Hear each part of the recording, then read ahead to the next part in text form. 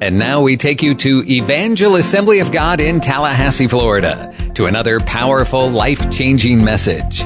For more information, visit our website, evangelag.org. How many of you saw the internet meme? No? You're saying... Yeah, well, they're laughing and we don't even have the picture, huh? Is that what you're saying?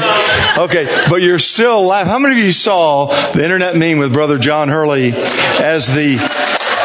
John was some photographer took this picture during the first half of the Ole Miss game Monday night, and he was called the Sad FSU Fan, and it's gone around the world. If you'll all turn around and look, the young man in the blue, he's smiling today.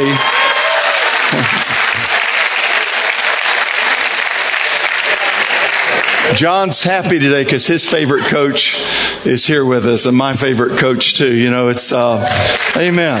Amen. Guys, come on up, Coach, and while he's coming, let me just say, I'm just so pleased to have Coach Bowden with us today. He coached Florida State University's football team for 34 years. He won 2 national championships.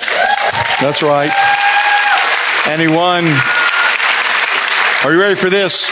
12 ACC championships. Would you give an evangel welcome, Coach Bowden? Yes, sir.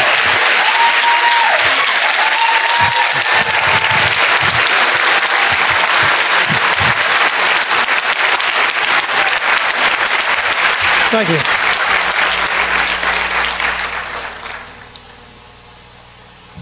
Thank you very much, and it's good to be here.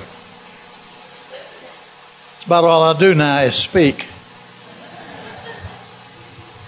I've been retired now for 6 years from football. I coached 57 years. Been retired now for 6 years, and I belong to about 3 national speaking organizations. So when they need a speaker, a lot of times they'll call me or they'll call somebody, come speak. So that's what I do. So your pastor called me or emailed me and asked me if I'd speak here. Yeah, I'm free. I'll be glad to do it. And I speak to athletic events. I speak to quarterback clubs. I speak to different corporations, but my favorite is a Christian organization. That's my favorite, yeah.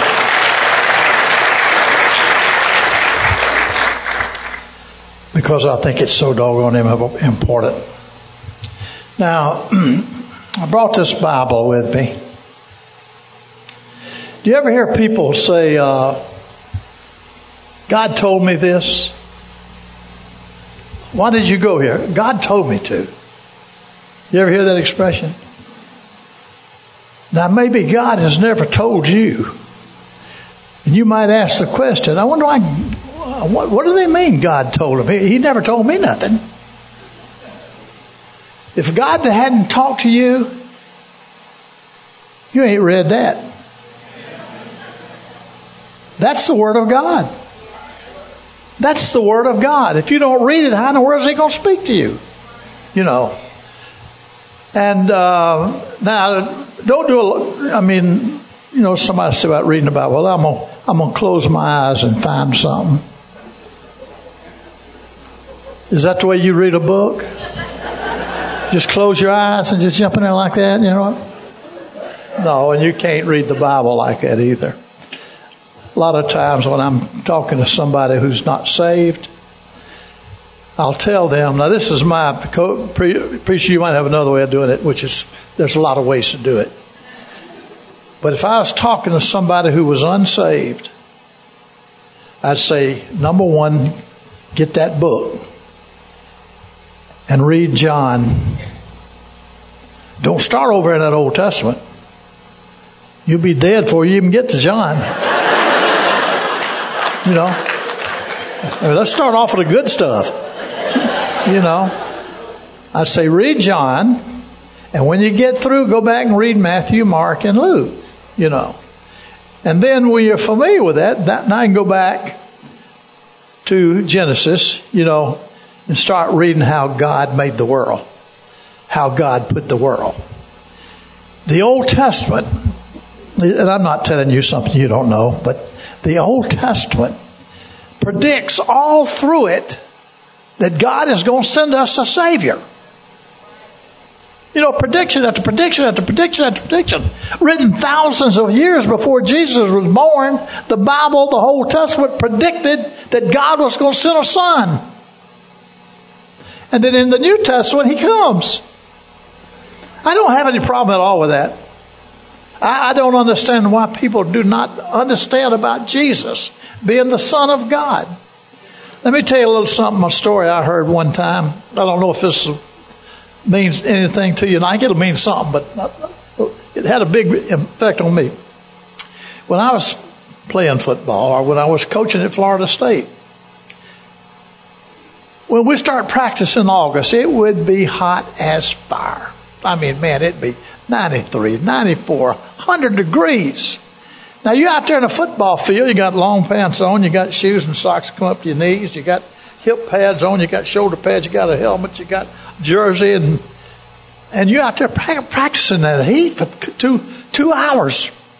Well, we'd get through practicing, we would go inside, go to the dressing room, take a shower, get cleaned up, then go through a door that we had on the side of the building over there, and it'd go into our cafeteria. You know, so take a shower, get cleaned up, we're going to the cafeteria, we're going to have a meeting later. So you go into the cafeteria, and you go down the line, you know, where you get your food and everything, like you see downtown somewhere, you know. And one of the first things you would face is the juices. The juices, you know, and you got a choice. You want coffee, you want tea, you want a cold drink, you want this, you want orange juice, you want this, you know. Well, you can imagine when you come off the football field after you have practiced in 100 degrees heat for 2 hours, what's your big need? Well, I want something to drink. I want something to drink, man. You know? So you go in there and you start to get your food, and there's a big old vat of orange juice. You ever seen that downtown? Some of the stores, big vat of orange juice with a blade in there stirring up that ice. You think that ain't good? You think that ain't good? You know? So anyway, you go through there and you say, God, I could drink every bit of that. I could drink the whole thing. But you can't. No way you can. So what do? I get a glass. And I put that glass under the spigot. And I turn that spigot, and that orange juice comes down into my glass. So now I got a glass of orange juice. It tastes exactly like that up there. You know, by drinking that, I know exactly what that's like. I know exactly what that's like. See, I might even get another glass, you know. But you see the comparison I'm making there. That big one is God. The little one is Jesus. You can't handle God. You can't understand God. God is everywhere. God's in here. But not just here. He's over in China. He's over in Europe. He's over in Asia. God is a spirit. He's everywhere. You know. But, like that orange juice, a little story I used to tell. A young boy and his mama. Say he's about 10 years old. He and his mama walking down the street one beautiful day like out there. And he looks up at the blue sky and he says, "Hey, Mama, is God up there? Is God up there?" You know, we always think about God being up there. No, He's everywhere. Right here, you know. But anyway, 10-year-old. "Mama, is God up there?" Yeah, God's up there. He said, like I might have said when I was that age, "I wish He'd stick His head out. I'd like to see Him. And I can remember when I was a kid, probably about that age, playing touch football out in the street and everybody get hot and tired. So we lay down on our back and look up. Do y'all ever do that? Look up to the sky and see the clouds and get the different pictures out of the clouds. And I can remember then I used to picture God sitting up there on a throne with a long white beard and a robe, looking down on me. That's what I thought, at that age. But anyway, he says, I wish God would stick his head out. Yeah. If I could see God, I'd have no problem believing it, would I? But you can't see him and you don't understand it, But here's the thing about it. God didn't stick his head out. What did he do? He came down here in the body of Jesus. Jesus and God are the same. Jesus said, if you've seen me, you've seen God. You see, nobody's ever seen God. What does he look like? Well, look at Jesus. Just look at Jesus. Do you know what Jesus looks like? Do you know what Jesus could do? Do you know Jesus could walk on water? Did you know Jesus stood on the front of a boat and stopped that hurricane last week? I mean, he just stopped it. That. Could you imagine that, controlling the elements like he did? Hey, he fed 5,000 people, about 5 fishes? I forget where it's 5 and 2 or 2 and 5. But anyway, he fed 5,000 people, just a couple of fish and a little bread.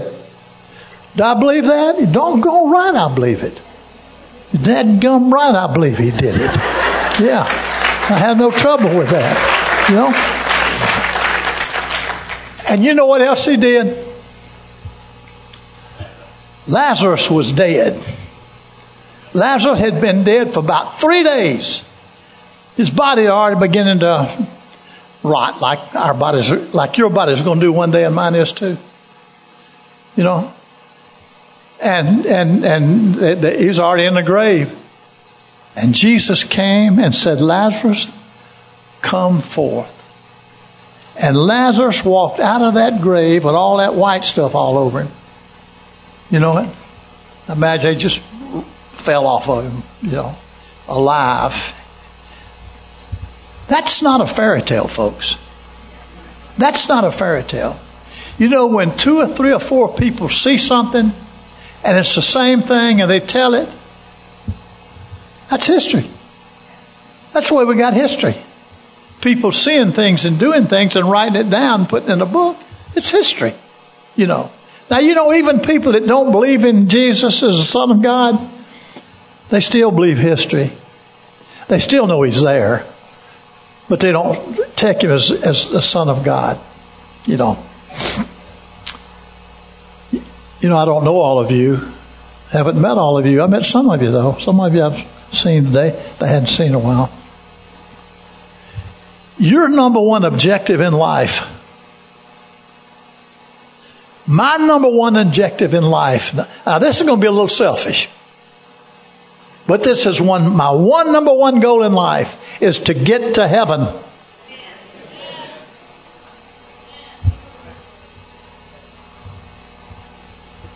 Where are you going to be 100 years from now? You ain't going to be here. Your home's not going to be, the house ain't going to be with you. That car's not going to be with you. That bank account's not going to be with you. Where are you going to be?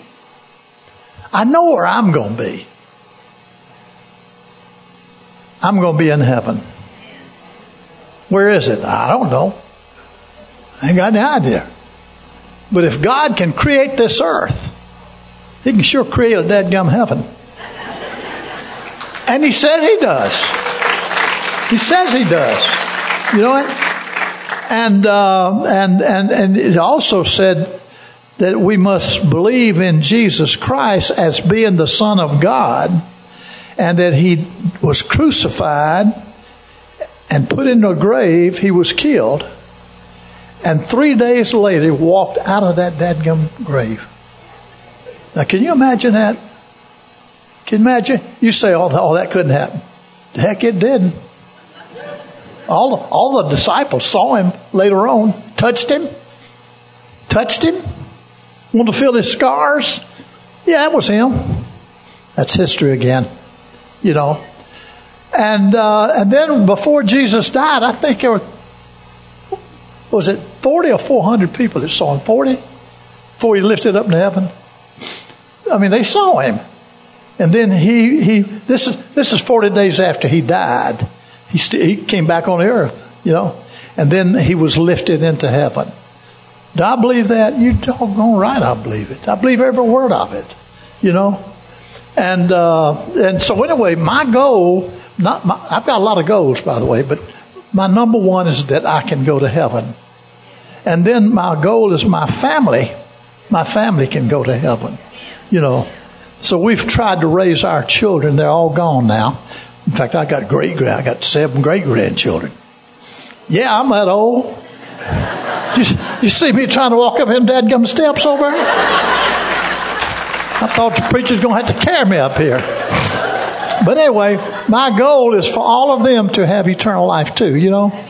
And I pray all the time for America. If we don't turn back to God, I don't know what's going to happen to us.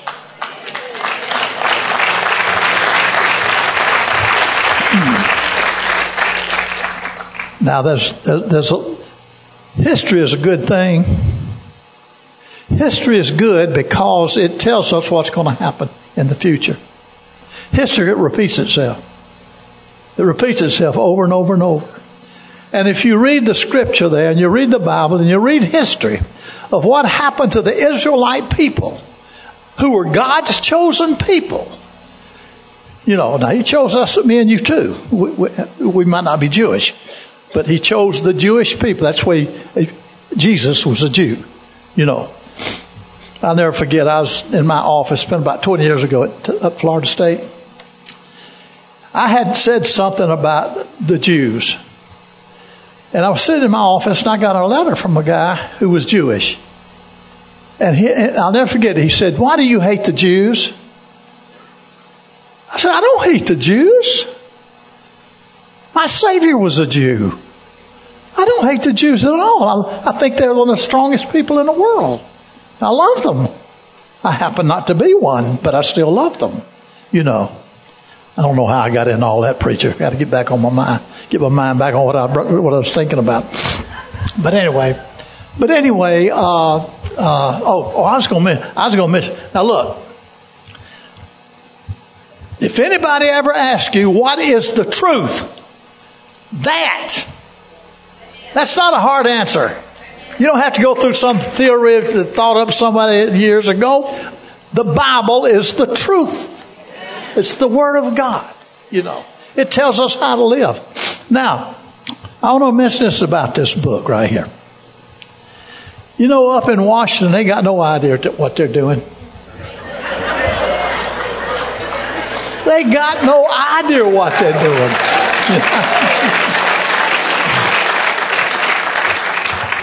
Our nation is on the brink, and they don't know what to do. I keep reading all these explanations has got, and not a one of them mentions God. What the heck's wrong with them people? You know? Now this book right here, it tells us our problem right now. It tells us how to solve our problem. I don't know if I can find it, but I think I can. I'm going to listen to this book right here. Now this was written probably 2,500 years ago, maybe more. Now this is the Bible. This is God.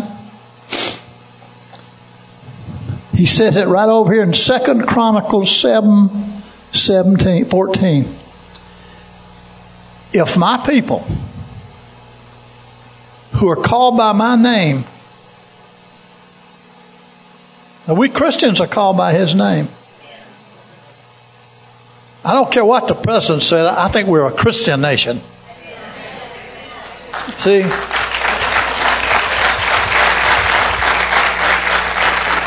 Now you might have 1% of this religion, 1% of that religion too.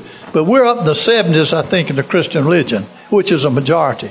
But in my opinion, we're a Christian nation. So this says, if my people who are called by my name will humble themselves and pray and seek my face and do what? Turn from their wicked way. What do you say I'll do? I'll hear them from heaven. I will forgive them their sins. And what do you say I'd do? I'll heal their land. Is that what we need? Well, it's been here for thousands of years. What took you so long to understand it? It's there right there. That's one thing I like of the Bible is God wrote it. You know, if God had not written the Bible or had men to write the Bible, I think it's got about 40 different authors. But if he hadn't written that Bible, what if he just said it? Nobody wrote it. You'd forget. You forget. I forgot what he said. I forgot what he said. But hey, it's written down, you know, how to save our nation. Do you agree with that or am I? No, thank you. Glad you do. When I speak, and like I say, I do speak a lot now. When I speak to you, not knowing you personally, I try to speak like every one of you are unsaved. Because if there was two guys out there, one guy that could be saved, that'd just be unbelievable. You know what? And I used to witness to my football players. Oh, I used to pray with them. I used to read scripture with them. I used to have devotions for them. I used to bring all Americans who were Christians to talk to my team. I would bring in ministers to talk to my team. I had chaplains who met with my boys every weekend and gave them a devotion. Because I was concerned about what? Where they spend eternity. You see? And that's why I'm here today to talk to you. Like I said, I don't know a lot of you personally, you know.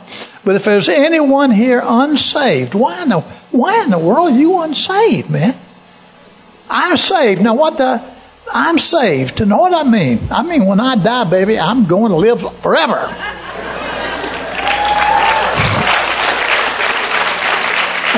And that's not just for me, it's for all. It's for all. You say, well, other religions, they don't believe that. Yeah, but it's for them too. You know. And so if you're not saved, get saved. How do you get saved? Well, number one, admit that you're a sinner. Is anybody here that ain't a sinner? If you ain't a sinner, you don't qualify. If you're not a sinner, you can't go to heaven. You know, it's for sinners like me. You know. And so we have to admit we have sinned. Then we ask God for forgiveness. I guess y'all do like us Baptists, don't you? That's what we Baptists do. You know, there's thousands and thousands of different religions around the world. Thousands. And I was speaking in Pensacola, Florida about 10 years ago. Now, I'm a Baptist. I'm a Southern Baptist. That don't mean nothing.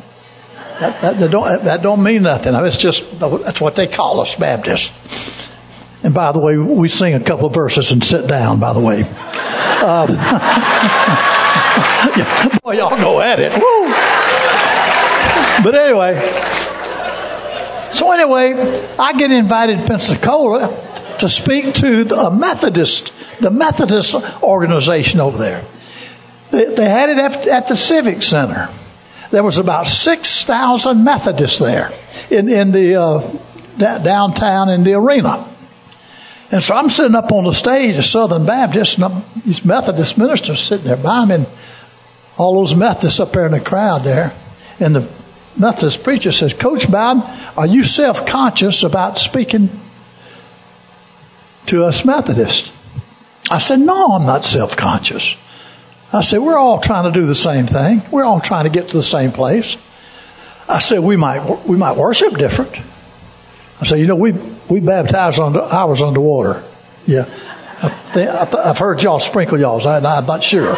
That's what I've heard. I've heard y'all sprinkle. We put ours underwater. And I say we don't wear them robes y'all wear. You know, and we might have the Lord's Supper a little bit different. But still, we're all after the same thing. Y'all keep doing it your way, and we'll keep doing it His.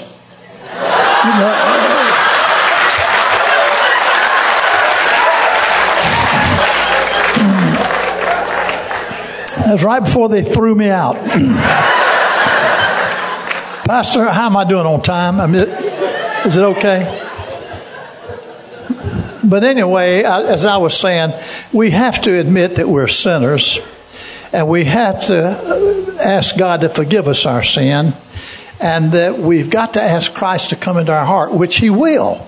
Because many people think, I know this, I know personal, I can't go to church. I can't be saved because I'm bad. I do bad stuff. That's who God wants. That's who God wants, bad people. That is true. That is true. You take all throughout the Bible, some of the worst people in there became saved. A lot of them didn't too, because it is a decision you have to make as an individual. Nobody can make it for you, But it is there for the taking. That's why I say if you're sitting out there unsaved, you don't need to wait another dadgum day. I've lost 2 grandsons. One of them was 16. Played football over in Choctawhatchee. In fact, he was going to football practice. He got killed. Automobile. Then I had another son just graduated from Florida State. Hadn't been across the stage to get his degree yet. Got killed before that. An automobile accident. 2 of them. Young people think that only old people die. But that ain't the way it works. You have to be ready because you don't know when you're going to be called home. You know it. I'm ready. 86. Not anxious to die. I want to live as bad as all you 20-year-olds out there. You know what? But the thing is, I don't want to die, but I am prepared. I am prepared. Because I've asked God to forgive me, and He has. And something I started to mention a while ago, a person who I can't be saved because I've been too bad, Like I say, it's kind of for the bad people. And God says, come like you are. Come like you are. Oh, I'm going to come as soon as I get good. I'm coming. So don't do that, man. You ain't ever going to get there. Come as you are. God will change you. God will change you. Once you become a Christian, you don't want to do some of the things you used to want to do. Unless you're a Christian, you still got that burning desire. Now you'll still have it once you accept Christ. You're still going to be tempted, But you ain't going to want to do bad if you can help it. If you can help it. Now I've always felt like what God wants out of us is that we make ourselves available to Him. And I say to you, if you said, "Hey, I'm a Christian now. I accepted Christ. What should I do?" I'd say, just make yourself available. Don't do nothing. Don't do nothing. Make yourself available and let God use you, and that's what He'll do. You see Him using all these people up here singing today. They're making themselves available, and God's using them. Then you're singing with them and making you available. Let me tell you an example about this. I'm going to tell you one story, and I'm going to go home. Well, my wife's cooking fried chicken. I'm going home as soon as we get through it.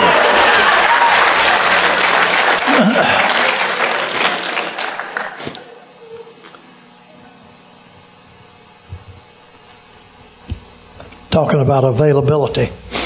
God don't need our ability. God don't need my ability. He wants my availability. And that's why I'm here today. I'm making myself available. If God don't speak through me, this ain't going to be no good. But He told me to come. So here I am. Back in 1986, we had an open date. It was probably about October 86, football season. And Florida State had an open date. Do y'all know what that means? It means we don't play that week. Anytime we had an open date, I would send my boys home. Because they ain't been home since we started practice. Couldn't. We had to practice, you know. But I would practice Monday, Tuesday, Wednesday, Thursday, and say, all right, boys, y'all go home Friday. Now, they hadn't been home since summer. Could have been practicing. So they all go home. I'll be back Sunday at 2 o'clock. Well, I always had about 10 or 12 or 13, 14 boys that live too far away. By the time they get home, it'd be time to turn around and come back. So they go home. They stay on campus. So this open date weekend on a Saturday night, old Pablo Lopez played tackle for us. He's a Cuban. About 6'5", about 265. That was small back then. That was big back then. I mean, small today. You couldn't play today at 265 on the line of scrimmage. You might be a back. But anyway, so Pablo couldn't go home. He lived in Miami. It took him too long to get home, so he stayed on campus. Went to a party that night, got in an argument with a little old bitty guy. It wasn't physical, just a verbal argument, disagreement. Little guy went home. Some of y'all might remember this. Went home, got a shotgun, came back. Stuck that thing right up against Pablo's chest. They said the last thing Pablo said is, you wouldn't shoot me with that, would you? Bam! Shot him right in the dadgum chest. They called 911. Ambulance came out and took him. We had 10, 11 boys there with him at the same party. They had the girlfriends. They followed the ambulance to the hospital. You know, they didn't think he'd die. No, he'll be okay. You know, we should get him back in a week or two. That's what boys think, you know. So anyway, I get a call that night about, I don't know what time. It's late, 11:30, 12, 1 o'clock. I'm already going to bed, man. Coach Bowden, get over to the hospital as quick as you can. One of your boys has been hurt, and he's hurt bad. Well, I got up and got my clothes on and took off to the hospital. It took me 20 minutes. I walked in, found that doctor, and before I could say anything, he said, Coach, Pablo was dead. Good kid, good kid. Well, now I got to tell those other boys. You think it ain't hard to do? Like telling one of your children your husband just got killed. You know? I got to tell those boys. So we tell them to go into the chapel. We take all those boys, probably like I said, 10 or 15 of them, into the chapel. Some of them had their girlfriends, you know. They took them in there. I had my chaplain with me. And he told them, hey, man, Pablo's dead. He died. We know boys that age, they think, like I said a while ago, they think only old people die. You know, Pablo's 21 years old, you know. And hey, and when he told them that, they went nuts. They started yelling and screaming and crying, you know, beating on the wall, beating on the floor, you know. I'd never seen anything like it. Well, finally they settled down a little bit. Girls did the same way, screaming, hollering. They finally settled down. I said, hey, men, tomorrow at 2 o'clock, we're going to have a meeting in the team room. I want everybody there. Everybody went home. I told them they had supposed to be back at 2 o'clock. 2 o'clock tomorrow in our team room. I want everybody sitting in there. So the next day, I'm up in front of the boys.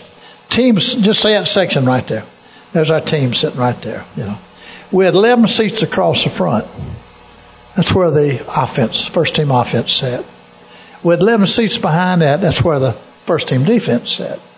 We had 11 seats behind that. That's where the second team offense, second team defense, third team offense, third team defense. And by seating them like that, we get about 125 guys in there. By seating them like that, if I saw an empty chair, I knew exactly who was missing because I knew where everybody sat. Quarterbacks sit right there. Running backs sit right there. Tackles, offensive tackles sit right there.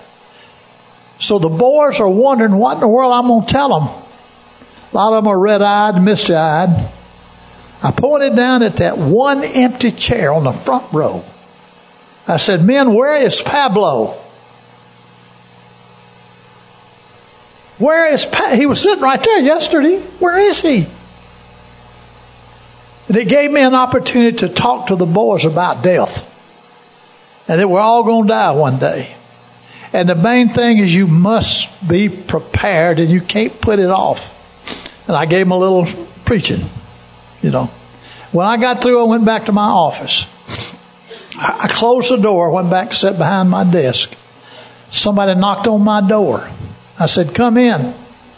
They opened the door and one of my coaches walks in. I said, close that door.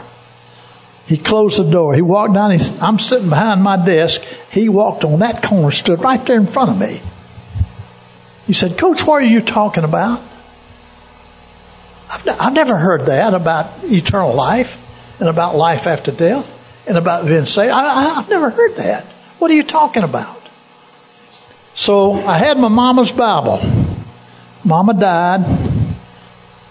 I had her Bible sitting right there on the corner of my desk. I took that Bible and I showed him how to be saved, just like I told you, how to be saved. And right there in my office, he accepted Christ as his Savior. We had a prayer, shook hands, and he's today one of the finest Christian men I've ever met. That's been nearly a quarter century, 25 years. Who am I talking about? Mark Richt, who was the head coach at Georgia. He used to be my offensive coordinator. Now he's the head coach at the University of Miami. But he accepted Christ, and today he's one of the finest Christian men I've ever met. Well, he's committed to God. Right.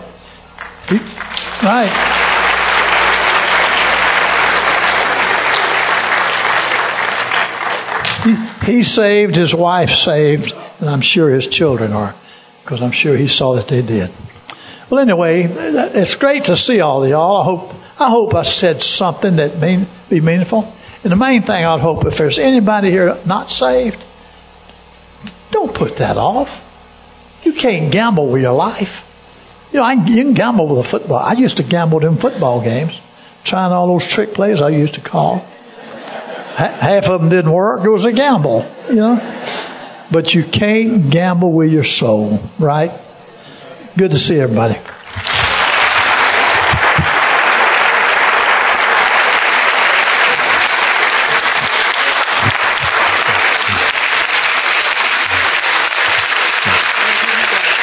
Thank you, Coach.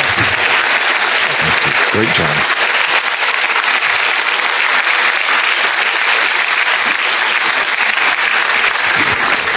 Thank you, Coach Bowden. Just please remain standing, if you will. And, unless you got an appointment or someplace to go real quick, I'm just asking you to stand and just get quiet here in the presence of the Lord. Let's just bow our heads. Let's close our eyes.